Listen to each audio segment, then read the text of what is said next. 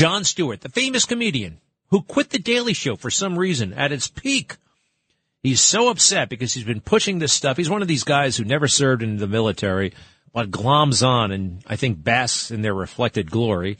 He also was never a firefighter or anything like that, although he's got the look of a firefighter. You hang around those fire stations enough, you can kind of take it on. You know what I mean? He's got that look, and he wears the jackets, he wears the uniforms. Listen to this, cut 12. I'm used to lies, I'm used to hypocrisy, I'm used to their cowardice, I'm not used to the cruelty. So Pat Toomey, the Republican from Pennsylvania, his amendment addresses how this $400 billion in the bill can be spent. He says as it's written, the money can be used for things unrelated to veterans. That's nonsense. And burn pit exposure. It's just utter nonsense.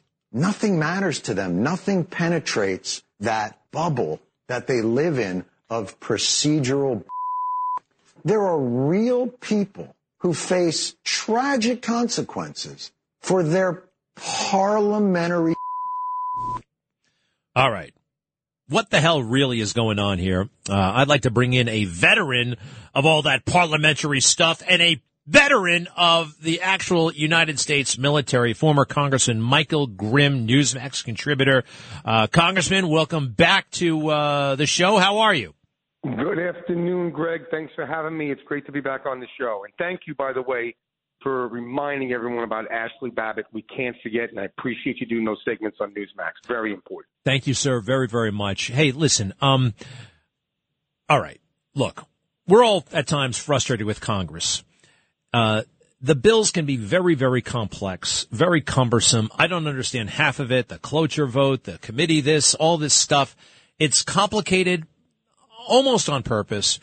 Can you tell us what the hell is going on with this legislation designed to help the veterans? It was approved by Republicans, and then it was disapproved by Republicans. My understanding is because that was a procedural thing, but it's very complicated. Or is it? You tell me. What's going on here? Well, I will say, believe it or not, the rules, especially in the Senate, more so than the House. Now, I served in the House, and the rules can be difficult. They can be cumbersome, but not nearly as much as the Senate. And I'll be honest, even sometimes the Senate rules, as you mentioned, you have cloture, you have different rules in the Senate. So they work very differently, the House and Senate, and they are difficult, and sometimes they get very complicated. But it's hard for me to tell whether this comes down to the Republicans pushing back a little because Democrats do tend to write bills that are very vague with respect to funding. They often do not put in the specifics of how the monies need to be spent so that it is not squandered. And we all know Democrats love to squander money. So sometimes you might have, and Democrats are also notorious for putting, a great name on a bill or making about something that has universal agreements such as veterans support. But then underneath that, they put in these little things into the bill that if you're not reading every line, and how can you, because these bills are so long, if you miss one line, you realize, oh, this actually has nothing to do with veterans or nothing to do with this legislation. So you either have right now, and I didn't read every line of this bill, so I can't tell you with 100% certainty, but you have Republicans saying that there's not enough safeguards on how this money can be spent, and it could be spent on things that have absolutely nothing to do with veterans, and that's why they're pushing back. Now, at the same time, it could be some politics as well. Listen, both sides of the aisle play politics. And if they feel that there has been a little bit of a wind at the sail of the backs for the Democrats lately, and they don't want them to have another win, they could be holding it up for that, which I don't agree with.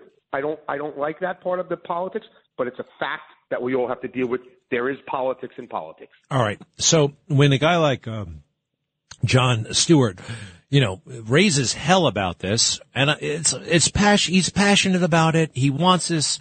He doesn't have time, but all weekend long, they asked him, so why did this happen? And he kind of said things like, I don't know. And I feel like he's a guy who just wants to make a spectacle, maybe just as much as he wants this stuff done for the veterans. What's your sense about that? And even Pat Toomey said that this is like the oldest trick in the book. You latch on, just like you said, to something, that nobody could argue with. What do they call it? Ice cream is delicious. We all agree, right? Well, maybe not. You know what I mean? Because you stick in some other stuff. So what's your sense of Jon Stewart? Have you ever crossed paths with him, by the way? Not directly. I've been the butt of his jokes many times on his show, but he never invited me on to defend myself. But I think he's grandstanding. Greg, I'm going to be frank. I think you're giving him more of the benefit of the doubt than I would. I think he has an issue that he knows he's on the side of the Angels. Again, standing up for veterans. It's like standing up for firefighters or a busload of priests, or children. We can put up a thing about children should never be in harm's way. Who's going to disagree with that? So he knows he's on the side of the Angels, and I think that it's now become more about Jon Stewart than it has anything to do with veterans. I mean, when you look at the press conferences, it's all about his outrage and how bad Republicans are. So I think it's two things. I think Jon Stewart wants to promote himself, and it makes him feel good. He has the moral high ground, typical of liberals. They always want to prove their moral superiority. But I also think he's hyper political, and he knows that the midterms are coming, and he has to keep taking shots at the Republicans so that they don't have a huge victory in this midterm election. So I think that's his two goals. And overall, if those are the goals, I think he's doing a hell of a job. His grandstanding is getting a lot of attention. He is promoting himself while he's also bashing Republicans. Bravo if that's his intent.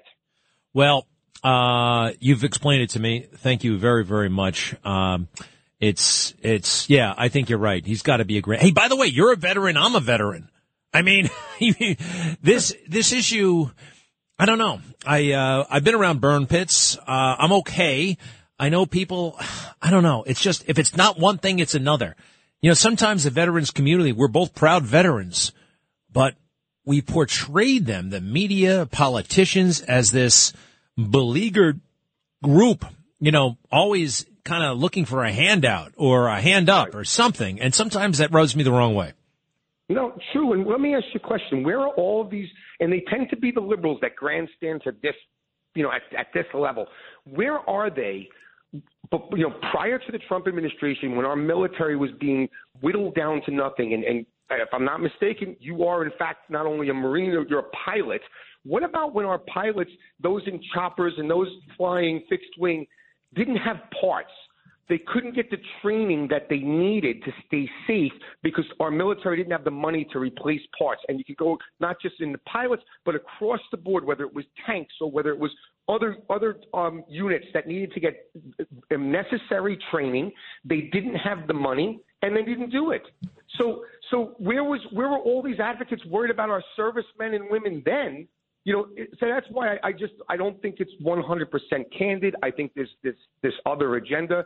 And if you're pro-military and pro-veterans, you should be pro-military and pro-veterans all the time, not just when it's politically expedient for you. All right. We love it. Michael Grimm, to be continued, former congressman. What are you up to? What's next, man? You've, I've got a big belief in your ability and in your future.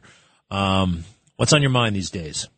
Thank you, Greg. I appreciate that. I'm actually going to be on speaking on Newsmax around 3:15 today about the crime wave and everything else that's going on.